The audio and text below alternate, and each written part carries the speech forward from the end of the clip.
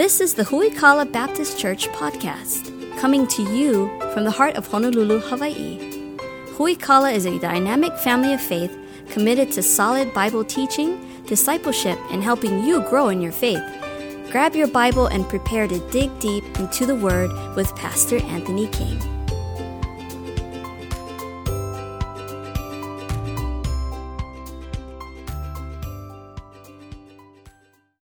Grab your Bibles, turn to the book of Psalms. We're going to be in Psalm 103 this morning. We're going to be here for a couple of weeks, so if you want to read ahead, feel free to do that. And so Psalm 103 is where we're going to be. We're continuing our series entitled Sure and Steadfast. We'll be taking a look at what the Bible has to say about hope. And so if you missed any of the messages so far, you can always get caught up at our website or through our the Huikala app. I would encourage you to download that if you don't yet have that. If you have the Huikala app on your phone or mobile device, you can click on today's message, and there's a button that says Fill in Notes. You'll be able to see all the verses we're going to cover today. Follow along and write some notes down on your mobile device, and you can email those to yourself at the end, or just grab a sheet of paper and write down some thoughts as we go through this passage that I think will be a help to you this morning. Just to kind of give you an idea where we're going with this, 6 weeks away from today will be our Easter Sunday, Resurrection Sunday celebration. Put it on your calendar, plan on being a part of it. It's going to be a big, huge celebration of the resurrected Savior. Now, we celebrate the resurrected Savior every Sunday, but this coming Easter Sunday is going to be really big. And so you will want to put that on your calendar, and you'll want to have a friend with you. So put that on your calendar, plan on being here, plan on bringing somebody with you. So for the next 6 weeks, we're going to be taking a look at, again, what we find from hope from the Bible. We'll have Easter Sunday. We'll take a look at the hope of the resurrection. And then the Sunday after Easter Sunday, get ready, because we're going to start tearing through the book of Romans verse by verse on Sunday mornings. And it's going to be awesome. And let me just tell you, to just prepare you, if you've never read through the book of Romans, first of all, it's going to blow your mind. Secondly, it's going to take us a little while to get through it if you haven't figured that out already. And so we're going to be in the book of Romans for a few years, okay? So buckle up. It's going to be awesome, but I know for a fact it's going to help you for sure. But today, Psalm 103, which is a really powerful, really encouraging psalm that we'll take a look at this morning. Again, I encourage you, if you've never read through the book of Psalms, that you should start. There's 150 Psalms. If you read 5 a day, you could read the entire book in the course of a month. And so there's so much good stuff in the book of Psalms, so much encouragement. And wherever you're at in life, whether you're having a good day or a bad day, you'll always find yourself in the book of Psalms. And it's a book of reflection, and it's a book of God's goodness and faithfulness to his people. And so I'd encourage you, if you've never read through that, read through it. I promise you it'll help you. Psalm 103 this morning, we're going to read the entire psalm. We're really going to focus on the first 6 verses, but I want to read the whole psalm because all of it's good. Psalm 103, starting in verse number 1. Bless the Lord, O my soul, and all that is within me. Bless his holy name. Bless the Lord, O my soul, and forget not all his benefits. Who forgiveth all thine iniquities, who healeth all thy diseases, who redeemeth thy life from destruction, who crowneth thee with loving kindness and tender mercies, who satisfieth thy mouth with good things, so that the youth is renewed like the eagles. The Lord executeth righteousness and judgment for all that are oppressed. He made known his ways unto Moses, and his acts unto the children of Israel. The Lord is merciful and gracious, slow to anger, and plenteous in mercy. He'll not always chide, neither will he keep his anger forever. He hath not dwelt with us after our sins, nor rewarded us according to our iniquities. For as the heaven is high above the earth, so great is his mercy towards them that fear him. As far as the east is from the west, so far hath he removed our transgressions from us. Like as a father pitieth his children, so the Lord pitieth them that fear him. For he knoweth our frame, he remembereth that we are dust. As for man, his days are as grass, as the flower of the field, so he flourisheth.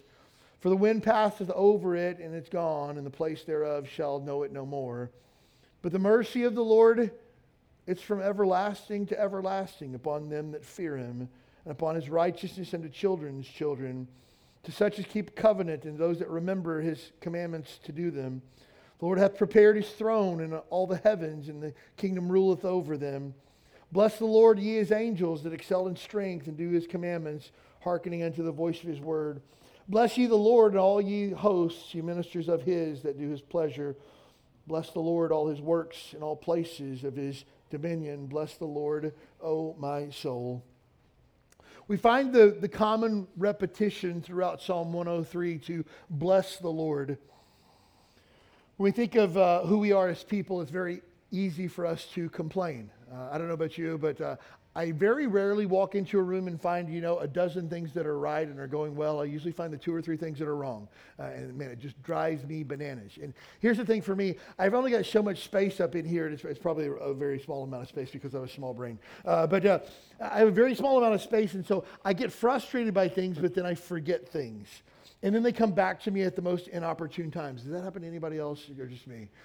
I just remembered, where's Trey at? Trey, we have 2 lights out in the lobby over where the kids sit on that are off. I totally forgot those.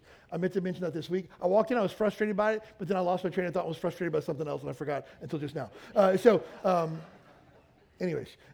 But I rarely find things that are right and praise those. As a parent, that's been one of my failures as a parent. I'm quick to point out everything that my kids do wrong, but I very rarely stop and say, hey, I'm really proud of you for the way that you handled this or the way that you handled that, or I love your love for the Lord. I saw you reading your Bible this morning. It's always, I want to find something to criticize, and that's a problem of our heart, but that's also the human condition. That's why God has to remind us time and time and time and time again to praise Him. And so when it comes to praise, first of all, we have to be a people of praise. That's what God commands and expects of His children, is that we would find reasons to praise God. Now, if we take a look at verse number 1 and 2 here, it says, bless the Lord, O my soul. And sometimes people use the words bless the Lord and praise the Lord interchangeably. They're actually 2 different words. And again, if we take a look at what the way that the Bible's written, the Old Testament was written in the Hebrew language, a handful of Aramaic in the book of Daniel, but primarily the Hebrew language in the Old Testament. New Testament would have been written in the Greek language. The Old Testament word for bless here is the Hebrew word baraki, which means to speak favorably or speak excellent words for. And so that's the word that's used for the word to bless here. And so when we think of blessing the Lord, I want you to get this, it always includes our words and the things that we say. Now, another word that we find that we sometimes would think would be synonymous with bless, but it's actually a little bit differently, is the word praise. The Hebrew word for the word praise is the word halal. And the word praise means a little bit different in the fact that it means the act of glorifying God in honor and adoration. Now, you might look at that and go, well, aren't those the same thing? No, because blessing requires us to use our words. We can live out praise as the way that we live our life. For example, I want to live my life this week in a way that pleases and honors the Lord. I want to live a life of gratitude and praise this week by the way that I live my life. That can live a life of praise, but to bless the Lord requires me to use my words to say, hey, God's been good to me this week, and let me tell you how. I was greatly encouraged again by our time with the fellas on Friday night. We had a good meal, and there was no salad or green stuff that was there. It was awesome. We came over here, we partnered up, and we had some time of prayer with other men. And some guys said this, and it encourages my heart every single time. Some guys said, hey, I've never prayed with another man before. Awesome. Congratulations. Welcome to the family. Welcome to the club. You get to pray with other dudes now. Like, what a gift, right? And then I said, hey, before we get started tonight, before we get into the word, let's just have a time of praise. Hey, tell me something that good God's done for you this week. And I expected like one guy to stand up and say, hey, my boss was off this week, so there's low drama in the office. Or some guy to say, hey, I got a 3-day weekend coming up. Or, typical like wimpy praise. We had guys standing up and just saying some really good stuff. And it went on for like probably 30 minutes or so. Guys just stand up and say, I praise God for my wife. She's been really good to me. I don't deserve her, but I'm thankful for her. Hey, I praise God for His faithfulness. Hey, I praise God that my kids are getting baptized on Sunday. Hey, I praise God that, I got to hear the testimony of my wife for salvation this week. And just like, man, guys just standing up and just talking about God's goodness. It's just like, whoa. That encouraged my heart. And it wasn't guys just gathered together saying superficial surface stuff. It was guys really opening their hearts and praising God. And I thought to myself as I'm hearing this can't be an anomaly for our church. Like, oh, you remember that one time we got together and praised God. This has to be who we are and what we do. The problem is in many churches when they begin to think of words like praise and worship, they relegate that to the song portion of congregational singing. That's not praise and worship. That could be, seriously, if your heart's not right, the singing portion of the service could just be Christian karaoke. It could just be words on a screen that you repeat with everybody else in the room. Praise and worship requires that my heart gets involved, that every fiber of my being becomes engaged in the recognition of who God is. And praise is really important to God because praise is commanded by God. If you don't praise God, let me just tell you this morning that you are in sin. How about that? If you don't praise God and you choose to complain otherwise, you are rebelling against God's commandments. And you and I both know what happens when you rebel against God's commandments. Things don't end well, right? So again, we need to be a people of praise. And again, to not be a person of praise means either we're a person of complaining or we're a person of forgetfulness, or even worse. Here's the worst part where you and I get. We've become a people of entitlement, right? Like God owes me one. Like really, like of the way that I've lived my life, like it's only obvious that God would bless my life, right? I mean, like, if God's going to be good to anybody, of course he would be good to me. I mean, he like owes me. That's the opposite of a heart of praise. A heart of praise recognizes God doesn't owe me anything. I owe him everything. He's never done anything for me that I deserved. And anything that I can do to him is just an act of his grace in my life. It requires that our hearts are right before God. 1 Peter chapter 2, verse number 9, it's in your notes. So I would encourage you, if you don't have the notes handy, to look it up. 1 Peter chapter 2, verse number 9 says, you're a chosen generation, a royal priesthood, a holy nation, a peculiar people, that you should show forth the praises of him who hath called you out of darkness into his marvelous light. We don't have time to break down this whole verse this morning, but I want you to see this. First of all, you're a chosen generation. If you're a child of God, you've been set apart for the purpose of glorifying God. Secondly, you're a royal priesthood. That means that you are given a special access to God that nobody else on the planet has. Direct, one-on-one access to the throne room of God anytime you want to, because you are a child of God. Next, it says you're a holy nation. That means you and I are separate, distinct, set apart. Next, it says we're a peculiar people. And I want to stop for just a second to make sure you understand what that means. It doesn't mean that you're weird, okay? The word peculiar in this case, in this context, means a purchased, owned possession. That's what that means. Now, again, I've heard really bad preaching in my entire life. I'll just tell you this. I've been guilty of bad preaching before, all right? If you want to go back to the archives of Who We Call, I'm sure you can find some duds in there, okay? But one of the things that grinds my gears is I've heard pastors preach this before, and they say, bless God, we're a peculiar people, and it's okay if you're a little weird. You know, praise God for weird Christians, amen? Peculiar people. That's not what that means at all. Now, will we be distinct if we live according to the Bible? Yes. Will people think that we're weird if we live according to the Bible? Yes. But this is not a license to be a weird Christian, okay? And you know what I mean by that, right? It's the guys that wear the shirts that looks like the Budweiser logo, but it says Christweiser on it. It's just like, that's just weird, right? Like, why would you do something like that? Like, it's just like, oh. You know? Or it's like a picture of Jesus Christ on the cross that says, this blood's for you. And it's just like, no, like, Christian weirdos, don't be that. That's not what the verse means. But here's what the verse does mean. You're distinct, you're different on purpose because God's called you to be different. But here's what it says, so that we can do this. Show forth his praises. Notice it didn't say a word about what we're supposed to say. Sometimes we think that praising God is by using our words. According to, again, the Bible, blessing God uses your words, but you can praise God by the way that you live your life. And so I want me this week to live a life that's praiseworthy, that shows God's goodness, his grace at work in our lives as people view how we carry ourselves, how we interact with people. The relationships that we have, the things that we're engaged with, the words that we use. You want that to be a life that's praiseworthy because that's commanded by God. But praise is an all-encompassing response to the grace and goodness of God. Again, if we take a look at verse number 1, bless the Lord, O my soul, and all that is in me, bless his holy name. Again, blessing God is using your words to communicate God's goodness, but I don't want to just use my lips to communicate God's goodness. I want every fiber of my being to communicate God's goodness. Everywhere I go, everything I do, every person that I see, I want God's goodness to be communicated, and I want to bless the Lord with my life. So again, this requires a little bit of work on our part. You might say, well, my life really doesn't line up that way. Good. It's a great opportunity for you to align your life with a biblical idea of what Christians are supposed to look like. Look, we've got enough Sunday morning Christians. We don't need any more, okay? And if you're just willing to follow Jesus on most Sunday mornings and as it's convenient for you, you're never going to make a difference in the world. You're never going to be the Christian that God's called you to be. He's called you to be a 24/7 Christian, that your life would show forth His praises on a day-to-day basis in every area of your life. And let me just help you with this morning too. If you have children, if God's blessed you with children, you have an opportunity and an obligation to show them what legitimate biblical Christianity looks like. Because look at this.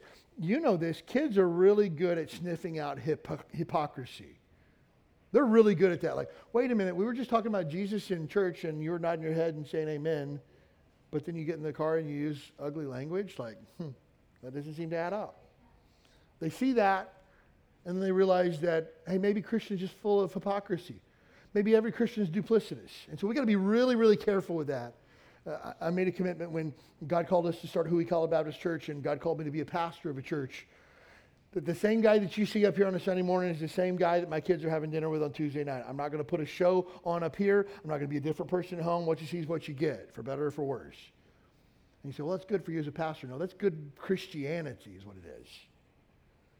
We don't need to put on a show. We don't need to put on a front. We need to put on a life that pleases and honors our Father through praise. So we have to be a people of praise, but we also have to speak of God's goodness. That requires us to actually use our words. Verses 1 and 2, bless the Lord, O my soul, and all that was within me. Bless His holy name. Bless the Lord, O my soul, and forget not all His benefits. I read a quote several years ago, and on the surface it sounds super spiritual. It's like, share the gospel, teach people to love Jesus, use words if necessary. And like, on the surface it sounds like, oh, that's good, live a life that draws people to Christ and teaches people the gospel. But hey, look, we're commanded to use words. It's not if it's necessary. No, we're commanded to use our words to bless the Lord. It shouldn't be an anomaly that people hear me talk about God. It shouldn't be weird at work for me to say, well, I was talking to the man upstairs this morning, if you know what I mean. And that makes us feel weird and awkward because we acknowledge a higher deity. Hey, look, people throughout world civilization have acknowledged a higher deity. That doesn't mean anything. But for you to say like, hey, I was praying to God this morning. Hey, I was spending some time in the Bible this morning. I came across this verse that I thought would be helpful. Man, that's blessing the Lord. That's acknowledging your source of strength. And the Bible says that we should bless the Lord with everything that is within us. And so we express gratitude towards God by blessing God. Oftentimes you're talking with Christians and I say, hey, how's your walk with God been? And they'll say, oh, it's been okay. I get some good Bible reading in. Enjoy listening to worship music and praising God. I enjoy my small group on Wednesday nights.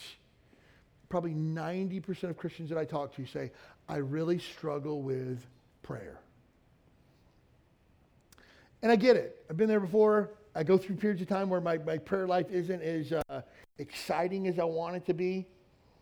But I often trace it back to this. My prayer life becomes very unfulfilling when it's all about me. Hey, God, I got this thing coming up this week I need you to take care of. Hey, God, I need you to make sure that my kids are safe. God, I need you to bless my marriage. God, I need you to provide financially for me in this need. Hey, God, Aunt Gertrude's sick. Hey, God, Uncle Harold's cat's got hairballs. Hey, God, and we just begin to give God a list of stuff. And bless my day in Jesus' name, amen. Wow, that's unfulfilling to anybody, right? Can you imagine that I come home from work and I sit down with my wife and I say, hey, don't say a word. I'm going to tell you what I need. I need you to run to the store and pick up this. I need you to come home and do this. I need you to make dinner. And here's what I want for dinner. Here's what I'm going to drink for dinner. Here's what I'm going to have for dessert. Here's what I watch on Netflix. And then I'm going to bed. And bless my day, amen. She'd be like, buzz off, dude. Why? Because that's not how relationships work, right? And if your prayer life is just a gimme list to God, you're going to be very disappointed with what prayer looks like. But if your prayer life is a time of praise first, oh man, it's going to be powerful. If you spend time thanking God for all He's given you and all that He's done for you, I sometimes encourage people to use an acrostic, ACTS, adoration, confession, thanksgiving, and supplication. Asking for what I need comes last. after I've spent time in personal worship with God, after I've confessed my sin before God, after I've praised God and thanked God for all He's given me, then I can ask for what I need. And man, that makes prayer a lot more fulfilling. It makes my relationship with God a lot more fulfilling when it's two-way communication there. And so we're commanded to praise, and sometimes people say, well, I don't know what to praise about. Okay. Get out a sheet of paper, number it 1 to 50, and write down 50 things that you're thankful to God for. Most people with this struggle. I've done this exercise on multiple occasions, and usually I get to probably 10 or 12 really, really easy, and then I struggle from about 13 to 25. And somewhere along the way, you catch a second wind, you get 3 or 4 more knocked out. But then I find by the time I get to like 42 or 43, it's just like, oh, I've only got 7 left. I don't know what to pick because I've got so many now, right? That's because we have to focus on God's goodness, focus on His grace, focus on His faithfulness, focus on His blessings. God's given us 4 incredible children. 3 incredible children on 1 average. But and all my kids are sitting here right now thinking like, well, at least I'm not the average one, right? God's given me 4 incredible children, no lie. But He's given me an amazing wife that I so do not deserve. It is just 100% the grace of God. Every single one of those 5 people in my family, I could think of 10 things that I'm thankful for in their life. That's 50 right there. I haven't even gotten started on what God's done outside of my family that He's given me. So again, being a person of praise means really focusing on that. Again, complaining, griping comes really, really easy for us. We got to focus on God's goodness, God's faithfulness. Psalm 150, verse number 2, praise Him for His mighty acts. Praise Him according to His excellent greatness. So we don't only express gratitude towards God, we also speak of God's goodness to others as well. And when God does something in your life, you should tell somebody. Let me rephrase that. When God does something good in your life, you should tell a real person. How about that? Because sometimes people are like, oh, I posted that on Twitter. Oh, okay. Oh, I've been praising God on Instagram all day. Yeah, that doesn't really count. I'm talking to a real person. Hey, let me tell you what God's done. And again, sometimes when I look at people's, quote, praises on Instagram, I'm not sure if this is a praise or a humble brag. And if it's a humble brag, I don't think there's any humility here, so it's just a brag. And so again, don't get caught up in that. I just want to talk about God's goodness with like real people. If you're part of a small group at Hui Kala, which you should be, everybody should be involved in a small group of some sort. You get an opportunity once a week at least to praise God with other people and to bless God. Hey, what's something good that's happened in your life this week that God's done for you? And again, it might be something simple, it might be something really big, but you need an opportunity to praise God with people because God's so good. And other people need to hear of God's goodness. I'm going to take it one step further and say this. Be really, really careful about complaining about God with other people. Think about that for a second. I need to praise God with other people. That's good, but sometimes people begin to complain about God together. That's problematic. And let me tell you why. If you take a look at every single group of people who ever got together to complain against God in all of the Bible, and take a look at how it ended. I think of, for example, Korah and his children, right? What happened? God called them out in the middle of a field, and the field opened up and swallowed them whole. Why? Because they complained against God with other people. You even think of Aaron and his wife, Miriam. They were complaining against Moses. What happened? They got struck with leprosy. Like, God doesn't take kindly to trashing His name with other people. And you're like, what, I'm supposed to just keep my mouth shut and put my head down? No. God's given you an avenue to air your grievances. You know what it's called? Prayer. Hey, look, if you feel like God's giving you the short end of a stick, let Him know. Seriously. If you feel like God's let you down, disappointed you in some way, tell Him. Again, read through the Psalms. You got a dude that's pouring his guts out to God in complaint and griping. That's again why we find such comfort in the Psalms, because you're like, wait a minute, David's just like me. Yeah, he was. Hey, wait a minute. David's like worse than me. Yeah, he was. There'll be comfort in the Psalms for you because you see yourself there. But here's what you'll find. The Psalms can typically be categorized into multiple different categories. Psalms of praise. Psalms of thanksgiving and praise to God's goodness. Psalms of deliverance where God came through and delivered. Psalms of lament which can either be times of sadness or straight out complaining. But it's interesting, even the Psalms of Lament that are Psalms of complaining. Hey, God, I cry and you don't hear me. God, have you forgotten to be good? Hey, God, my enemies are surrounding me and they're going to kill me and you don't seem to care a bit, are always, every single time, ended by, but I will put my faith in you. But I know that thou art my deliverer. Look, it's okay to complain against God. It's okay to gripe to God, as long as you come back to the idea at the very end that God is still God and you are not, and he knows what he's doing and you don't. If you can come to that conclusion, you're 100% okay. The problem is when I carry animosity and anger towards God from a day-to-day basis, and then it begins to infect my relationships with other people. That's where it becomes majorly problematic. So we just need to be a people of praise. You got a grievance? Man, air it out in prayer, in private. It's become very popular amongst so-called Christians and ex-Christians, former Christians. They've given a cute little name to it called faith deconstruction. It's basically where you sit around and pick apart your faith and take out the parts that you don't like and throw them away and discard it until you come to the point where you're no longer a Christian, no longer a believer, and things like that. Hey, the Bible has a word for that, and it's not called deconstruction. It's called apostasy. And deconstruction is just a fancy, cool little buzzword for people to feel better about turning to apostasy, which means giving up on your faith. And man, what happens? Are these people still Christians even though they renounced their Christianity?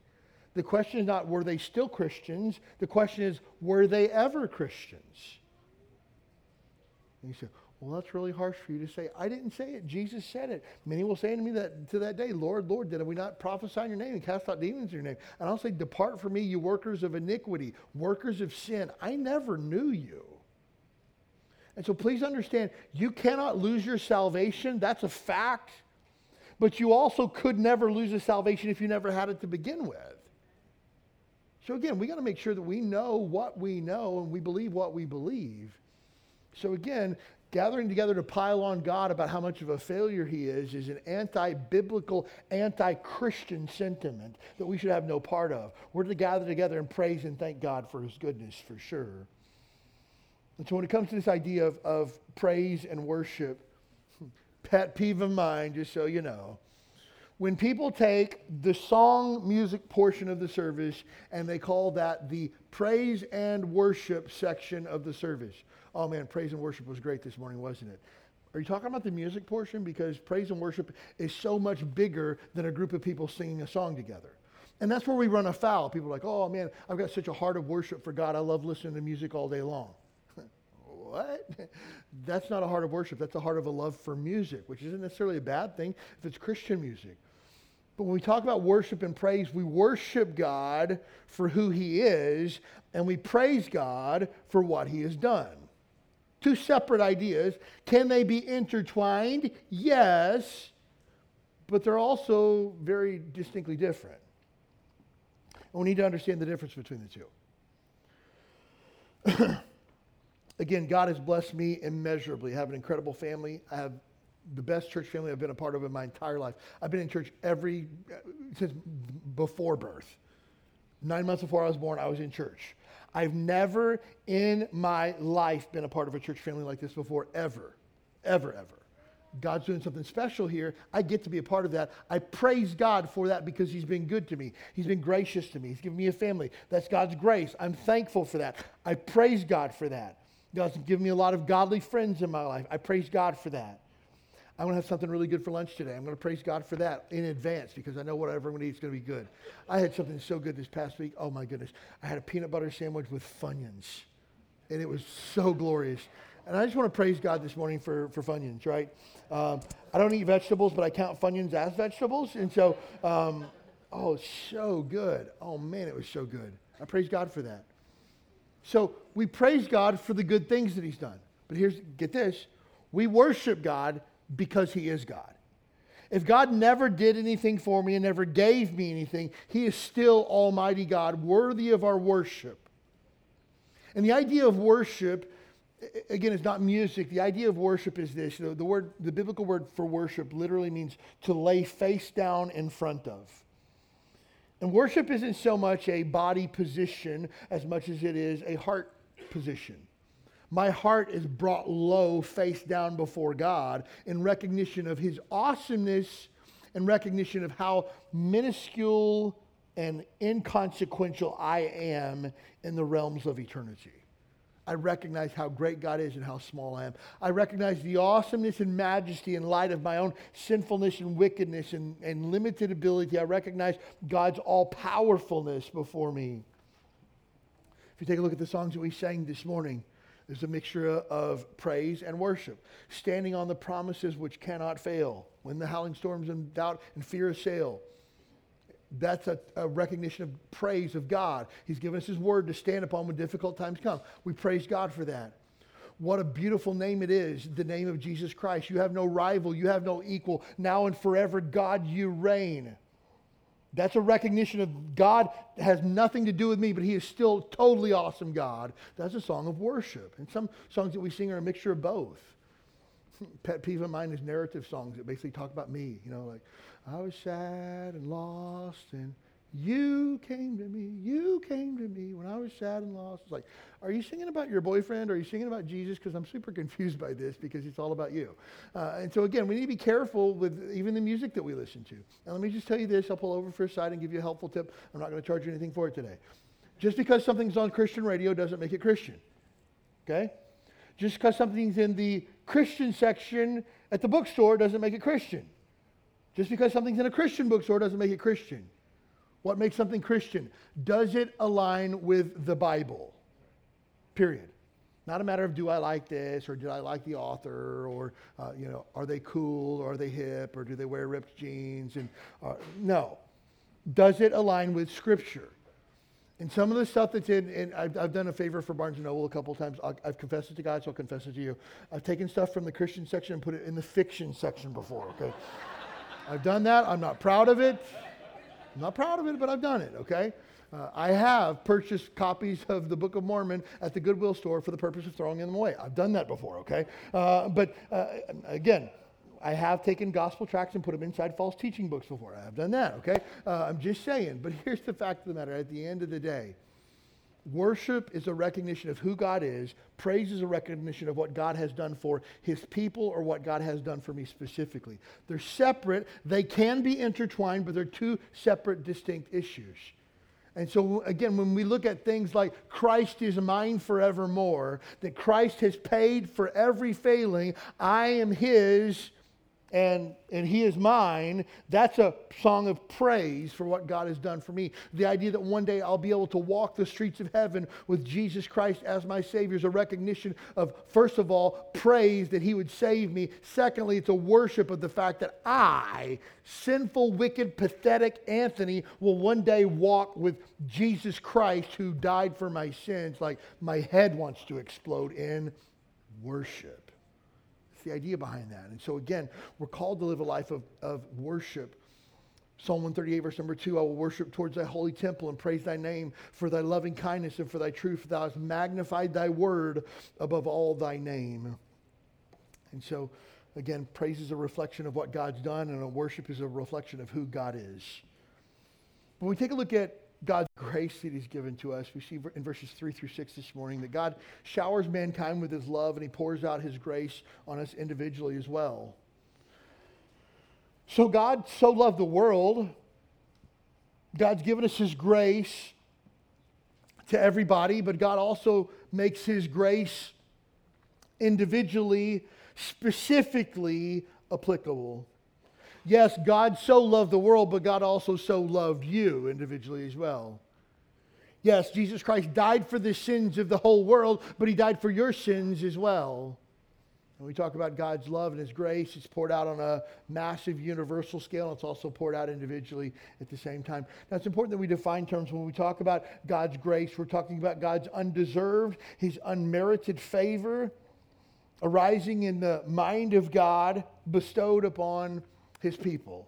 That's what we talk about when we think of God's grace. Now again, if you can do something to earn God's favor, it's not grace. It's not the same. It's a transactional at that point. God did this for me because I did this for God. God's grace is this. You've done nothing to deserve this, but God chooses to shower it upon you anyways. That's God's grace. And we praise God for his grace. Now here's the awesome part about God. Because grace is part of who God is. It's part of his character. It's part of God's DNA. Grace, love, mercy, kindness, compassion. It's woven into who God is. God also gives us something we sometimes refer to as common grace. When we talk about common grace, we're talking about God's love and favor shown towards all of his creation, regardless of whether they acknowledge him or have faith in Christ. The fact that a hater of God, an atheist who denies the existence of God, who rails against the truth of God, would still today be able to have breath in his lungs is simply nothing more than the grace of God. The fact that the sun rises and sets is a picture of the grace of God. The fact that you and I have food to eat, anybody today, the grace of God. Given to mankind, all of God's creation, the universe exists and the universe is held together by the grace of God.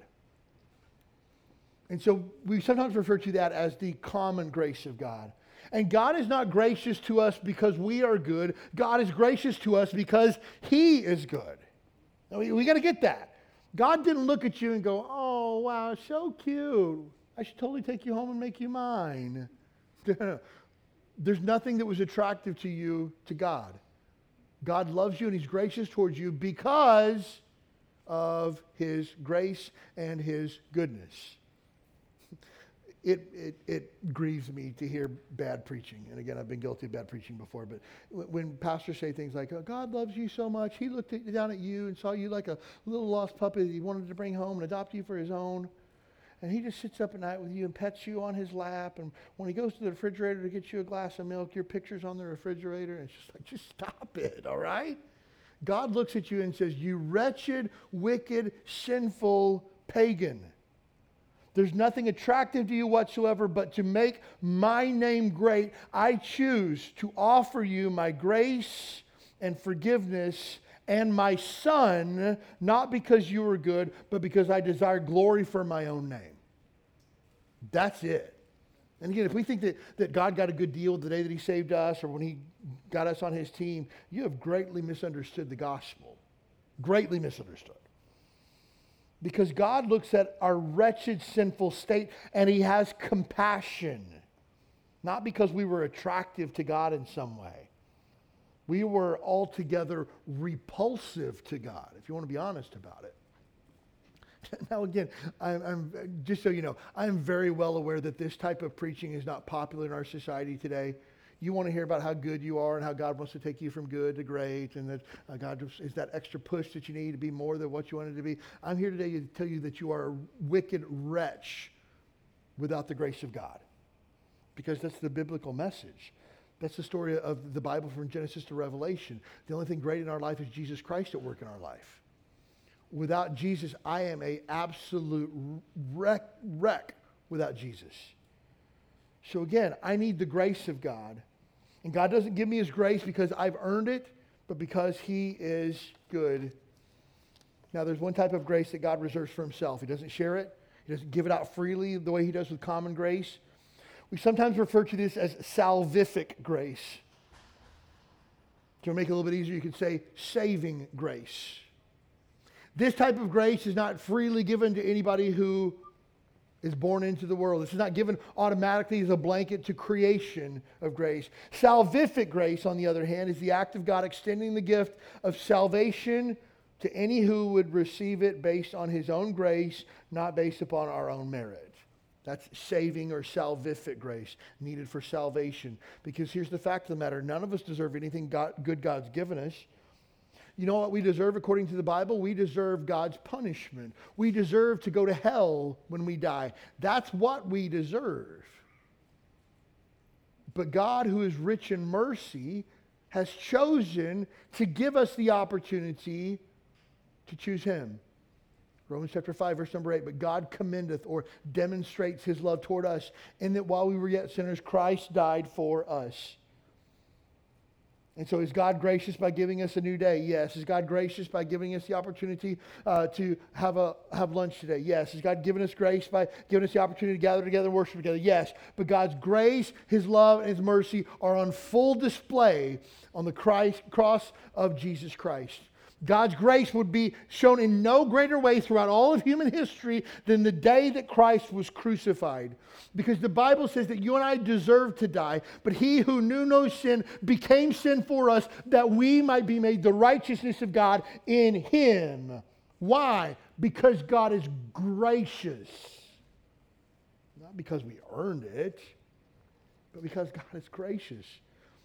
The Bible says God's not willing that any should perish, but that all should come to repentance. And friend, if there's never been a time, a date, a place in your life where you've received Christ as Savior, today you can put your faith in Jesus and be gloriously saved. If you're not 100% sure that when you die you're going to heaven, you need to be born again, because Jesus says no man shall see the kingdom of God unless he's born again. And you don't get saved or born again by the religious works that you do. Today we have the privilege of baptizing 9 people today following the service. I'm so pumped about that. So you can clap, but it's good. It's good. And you know what we do? We praise God for that. Man, He's so good to us like that. But they're not getting baptized so that maybe they'll go to heaven one day. No, they're getting baptized today because they've already been saved. They've already put their faith and trust in Christ as Savior. And if they die before they're baptized, they're still going to heaven, because we don't go to heaven, we don't receive eternal life based on what we do. Then that would be a works-based salvation, which is no salvation at all. Salvation is available only through the grace of God. And today they're getting baptized as an act. Get this, you're going to love this. They're getting baptized today as an act of praise to God for their salvation. Hey, I've been redeemed by the blood of Jesus Christ, and I get to show how thankful I am by committing to a public display of my faith by being baptized today as an act of praise. But it's also an act of worship. Because I believe that God is so worthy and God is so valuable, I'm willing today to publicly identify as a follower of Jesus because He is worthy. And so by being baptized today, it's an act of praise and worship. But it's important to understand it's not a work of grace, right? We got to keep all this separate. We praise God for His grace. We worship God because He is gracious, but we receive His grace by simply receiving it. So if you're here today and you don't know for sure that you're saved, it's as simple as putting your faith and trust in Jesus. I believe that Jesus Christ is the Son of God. I believe that He died for my sins. I believe He's the only way to heaven. I believe He rose again the third day after paying for my sins. And I'm asking Him to save me and forgive me of my sins. If you could do that today, if you would do that today, you would be saved and born again in an instant, because God's gracious. Well, don't I have to make up for all the wrong that I've done? No, that's where grace comes in. You don't have to do anything to receive it. Just receive it. Well, what if I do bad stuff in the future? That's one of the things I hear so many times when I tell people about what Jesus has done for them. They say, oh, I don't know if I can be perfect for the rest of my life. I'll save you the trouble. You can't be perfect for the rest of your life. Guaranteed. But being saved, having eternal life, having God as your Father is not about being on your best behavior. It's about God's grace. So, does that mean that if I receive God's grace and am saved, I can live ever how I want to? No, you can't, because after you receive that gift of grace, you will want to praise and worship with your life, so that you don't want to go back to the garbage sin that you already got delivered from. So it's important that we understand that all these are separate, but they work together to give us what we need. We talk about God's grace and how sufficient it is. God's grace is sufficient, and it meets all of our spiritual needs. Take a look at Psalm 103, verse number 3. I love this verse. Let's back up to verse number 2. Bless the Lord, O my soul, and forget not all of His benefits, who forgiveth all thine iniquities. That word iniquities means sin. Who heals all your disease. Psalm 32, verse number 1 says, Blessed is he whose transgression is forgiven, whose sin is covered. If we jump down to verse number 12. As far as the east is from the west, hath He removed our transgressions from us. Get this. Whenever you're saved and you repent of your sin, it's like gone. Like poof, like gone. Like it never existed. cast as far as the east is from the west, the Bible says. One of the great promises of the Bible, 1 John chapter 1, verse number 9. If we confess our sin, he is faithful and just to forgive us of our sins and to cleanse us from all unrighteousness. That's it. So if you're a child of God, it's just a matter of continually walking in God's grace day by day, and you're forgiven. Oh, let me just help you. You're not going to live a perfect life, but you can live a forgiven life. That's even better than living a perfect life. You get that opportunity. Because why? Because God's gracious and he can meet all of your spiritual needs. You can also rest in God's righteousness in every situation. Take a look at Psalm 103, verse number 6. The Lord executeth righteousness and judgment for all that are oppressed. Get this. You don't have to right every wrong. You don't have to be the crusader who fixes everything that's gone sideways. Many times you and I just need to be gracious and humble and allow God to work out the rest. You know why? Because according to verse number 6, God executeth his righteousness and judgment for everybody, especially those that are oppressed, those that have been wronged. So look, if somebody does you wrong, you know what you need to do? Forgive, be gracious, be humble, move on. Well, maybe they won't get what's coming to them. God's going to take care of that. He already said that he would. And again, if you want to know who vengeance belongs to, the Bible says, vengeance is mine, saith the Lord. It's not mine and your job to get even with people. It's our job to walk in humility and kindness and forgiveness and be like Jesus. And you want to talk about somebody who had the ability to right every wrong? Christ did. But here's what the Bible says. When he was reviled, he reviled not again. That when he was taken before people who falsely accused him, the Bible says he stood like a lamb before the shearers, is dumb or couldn't speak.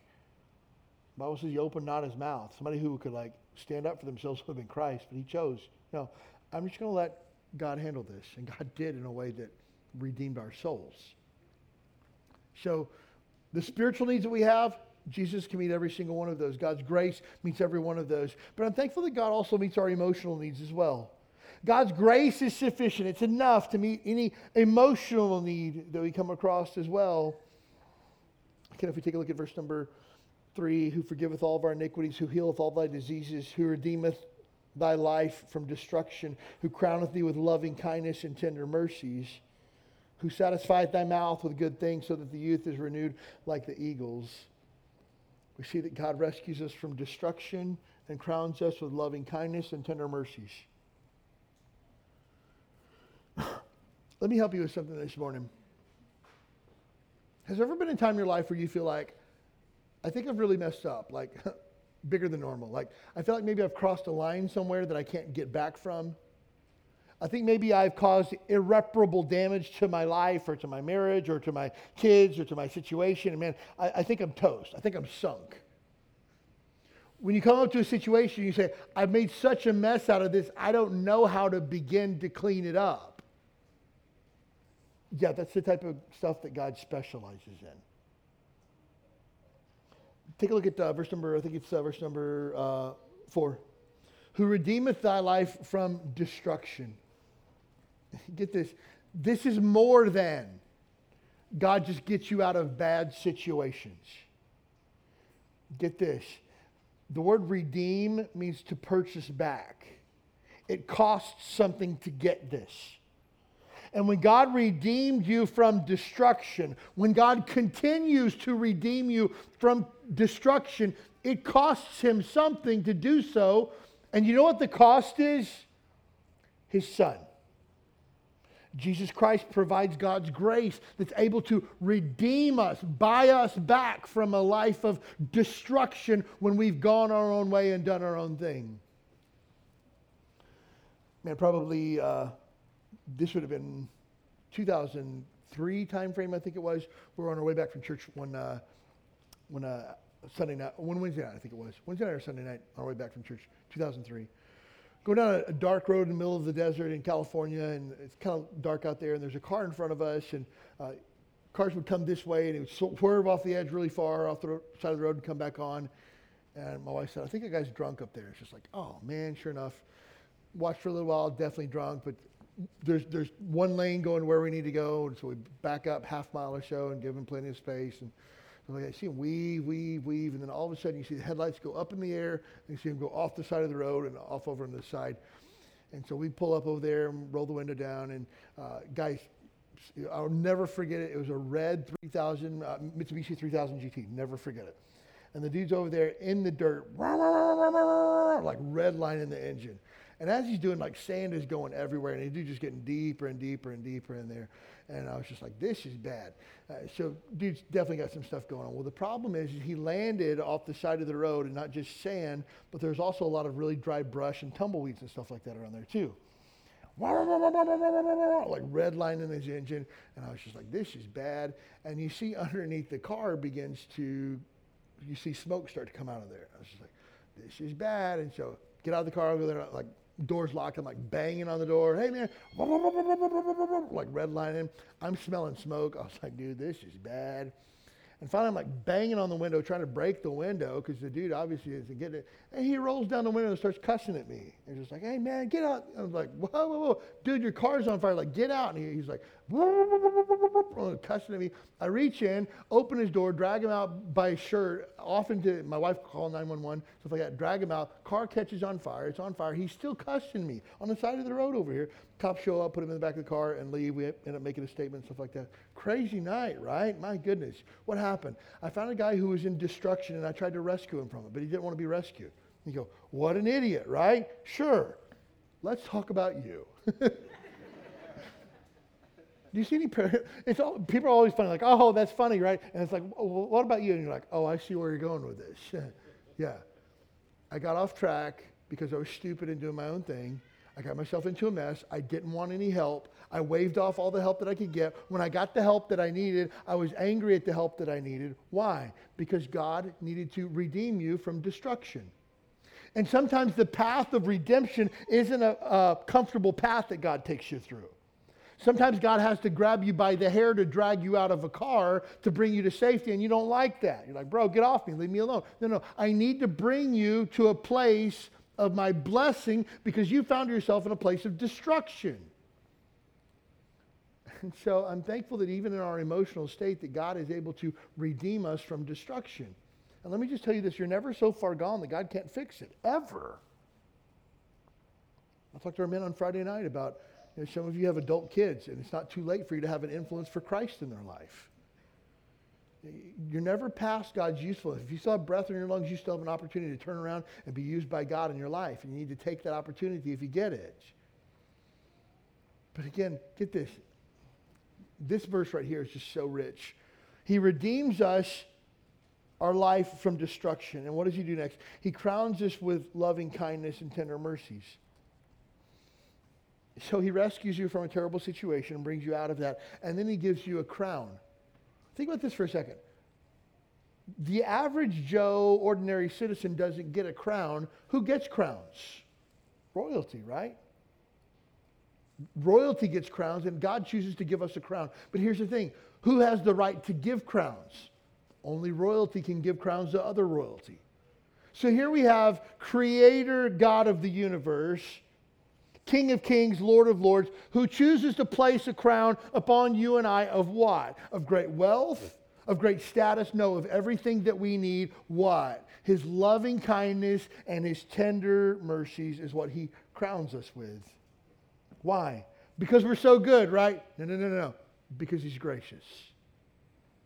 You see, you've rebelled against God. You've fought against God. You don't deserve his loving kindness and tender mercy, but he chooses to give it to you because he's gracious. That's why, again, I am grieved by people who say things like, and again, when Christians say this, it just shows that they're immature and foolish. When unsaved people say this, it's just because they don't know Jesus. But one of the most foolish statements you can ever make is, I just want God to give me what I deserve. No, you don't. I promise you don't. You want God to be gracious, guaranteed. You do not want to get what's coming to you, because God's wrath and punishment is precisely what you deserve. And when Christians say that, again, it's a foolish, immature statement. You don't understand what it means. Unsaved people, you don't understand what you really deserve, because you don't want that. You want God's grace. So again, I want God to be gracious to me. I love the fact that the Bible tells us that God satisfies the deepest cravings of our soul. Take a look at verse number 5. Who satisfies thy mouth with good things, so that thy youth is renewed like the eagles. Think about that for a second. God has promised to give us every single need that we have and meet every need that we have, but he's also promised to give us many of our wants, and he's promised to give us good things, so that our mouth will be satisfied with good things. Now, the question becomes, what are good things? Is this God making us eat our vegetables because he knows what's best for us? I think there's times where the answer to that is yes. God's going to make you eat your broccoli because he knows what's best for you. But I also think that God's going to allow us to eat cupcakes too, because he wants us to enjoy life as well, because he's gracious, because he's good, because he lets us enjoy life. I'm thankful that you and I are not Levitical Jews anymore, because we get to enjoy bacon, right? Talk about God's blessings on mankind. Who would have thought that you fry up the belly of a pig in its own fat, and it's so delicious, right? Like, who knew, right? Why? Because God's promised that the deepest cravings of your soul, he alone can satisfy. Whatever it is that your heart craves, he is enough. I think it was G.K. Chesterton, I'm not sure, don't quote me on that, but a good quote that somebody said, not me, was every man that knocks on the door of a brothel is looking for Jesus Christ. And I thought that is so true. You see the person who's chasing after status in this world, you don't really want the status that this world has to offer. What your heart really craves is satisfaction in Jesus. That's what you really want. You don't want more money or a better vacation or a nicer house. You really just want the satisfaction that comes from Jesus. That like if you had nothing else in your life but you had Jesus, you would be fully content. That's what your heart craves. And God has promised to give that to you and to give that to everyone who seeks after him because he's gracious.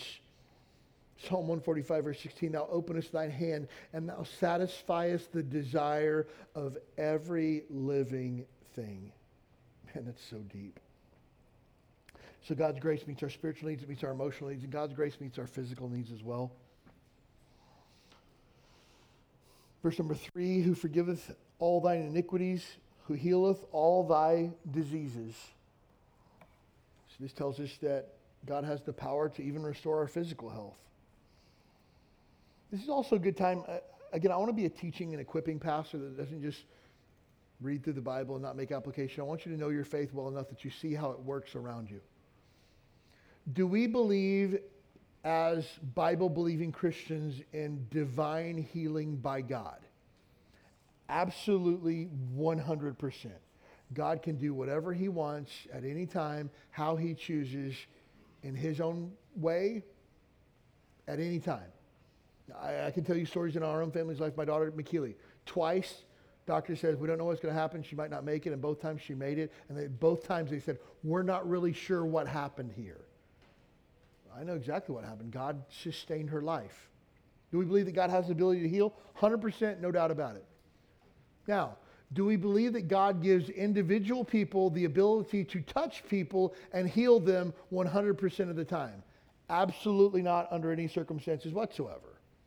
That was an apostolic gift that was given to the apostles. It's not a gift for the church today. Even when you see Paul, who was an apostle, when Timothy was sick, he told Timothy to take his medicine, and he hoped to get to feeling better. Again, we don't see anywhere outside of the apostles where someone had the ability to heal on command, on demand, 100% of the time. And if you think about it this way, so let me get you straight, Pastor. What you're saying is everyone who claims to be a faith healer, who touches people and heals them, is a liar. Absolutely, that's what I said. Take it to the bank. And I'll go one step further.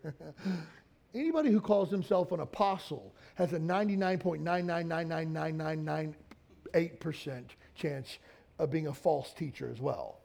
Because again, we don't find any apostolic succession in the Bible either. So again, all that is nonsense. And again, critical thinking skills for us, all right? Again, because I want you to be a thinking Christian too.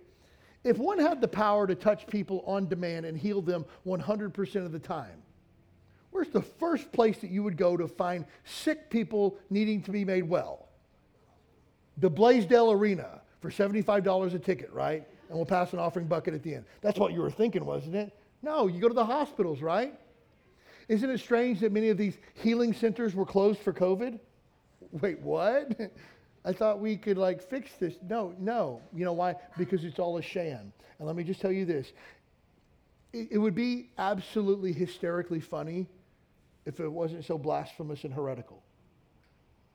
If you're telling me some magician somewhere goes to a group of people and goes like this and everybody falls down on command, that would be funny.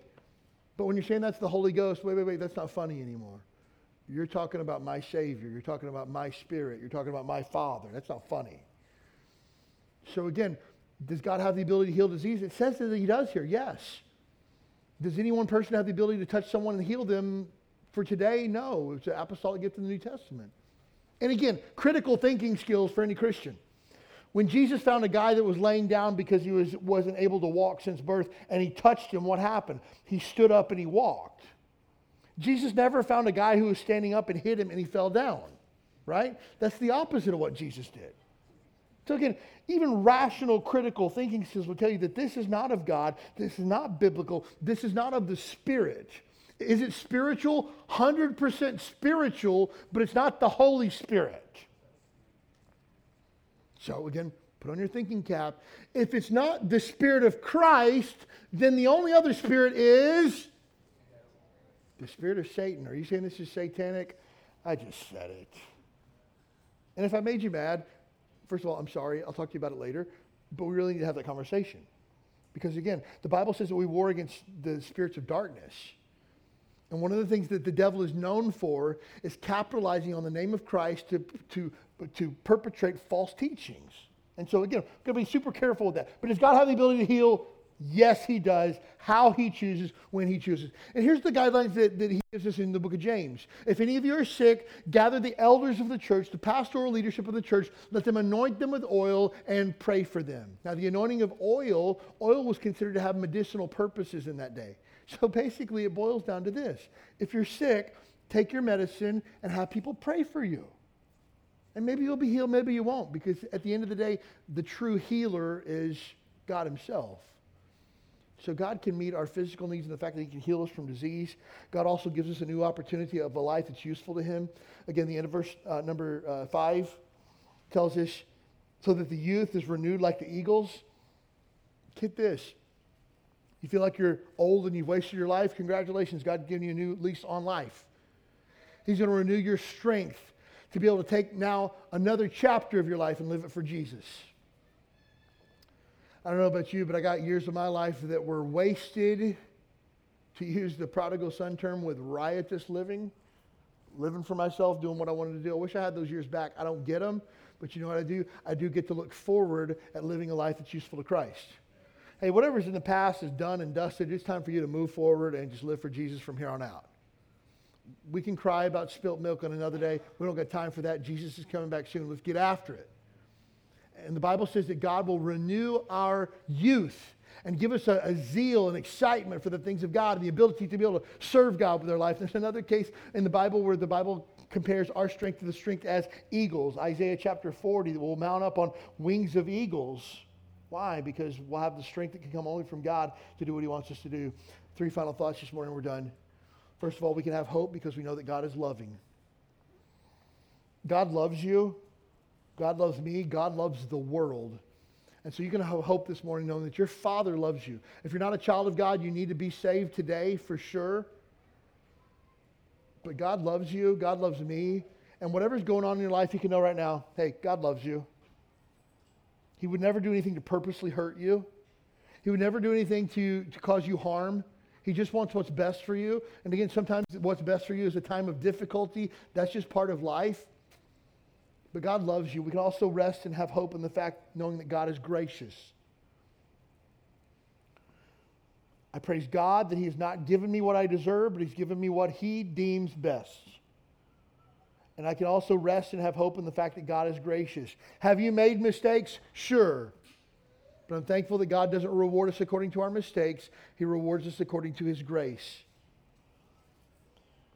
Man, we have made dozens, hundreds of mistakes with our children. But I'm thankful for the fact that they're all in church this morning. They all love Jesus. They're not perfect by any stretch of the imagination. But I can tell you this. It's only by the grace of God, because we've done everything we could to mess it up. I married the most incredible woman I've ever met in my entire life. Our marriage is amazing. I'm blessed by it. Is it perfect? Nope, it's not. Do we have problems? We got problems like everybody else got problems. But I'm thankful that God's been really, really gracious. And I can rest in the fact of knowing that He'll be gracious again in the future as well. Final thought, we can have hope this week knowing that we can find our rest in God. I'm thankful that the Bible explains God as a tower of refuge, a haven of rest, a shelter in time of storm. I know that God's got me, whatever's coming, because He's loving, because He's kind, because He's gracious, because He's good, because He can meet every need that I have, physically, spiritually, emotionally, mentally, relationally. He is everything to me, and I can trust Him. What hope I have, what encouragement I have this week, knowing that my Father is in control. Man, that's encouragement. But just remember, if there's never been a time in your life where you've been saved or born again, you don't have God's grace. You can't call Him Father yet. So if you're here today and you don't know for sure if you died today, heaven's your home. If you're not 100% sure that you're saved or born again, please don't leave here without knowing for sure. Stop by and say something to me. Grab one of our ushers on the way out. Man, give us the opportunity to talk to you about what it means to be saved. But for those of us that are Christians, let's live under God's grace this week. Hearts of praise, worship, and grace.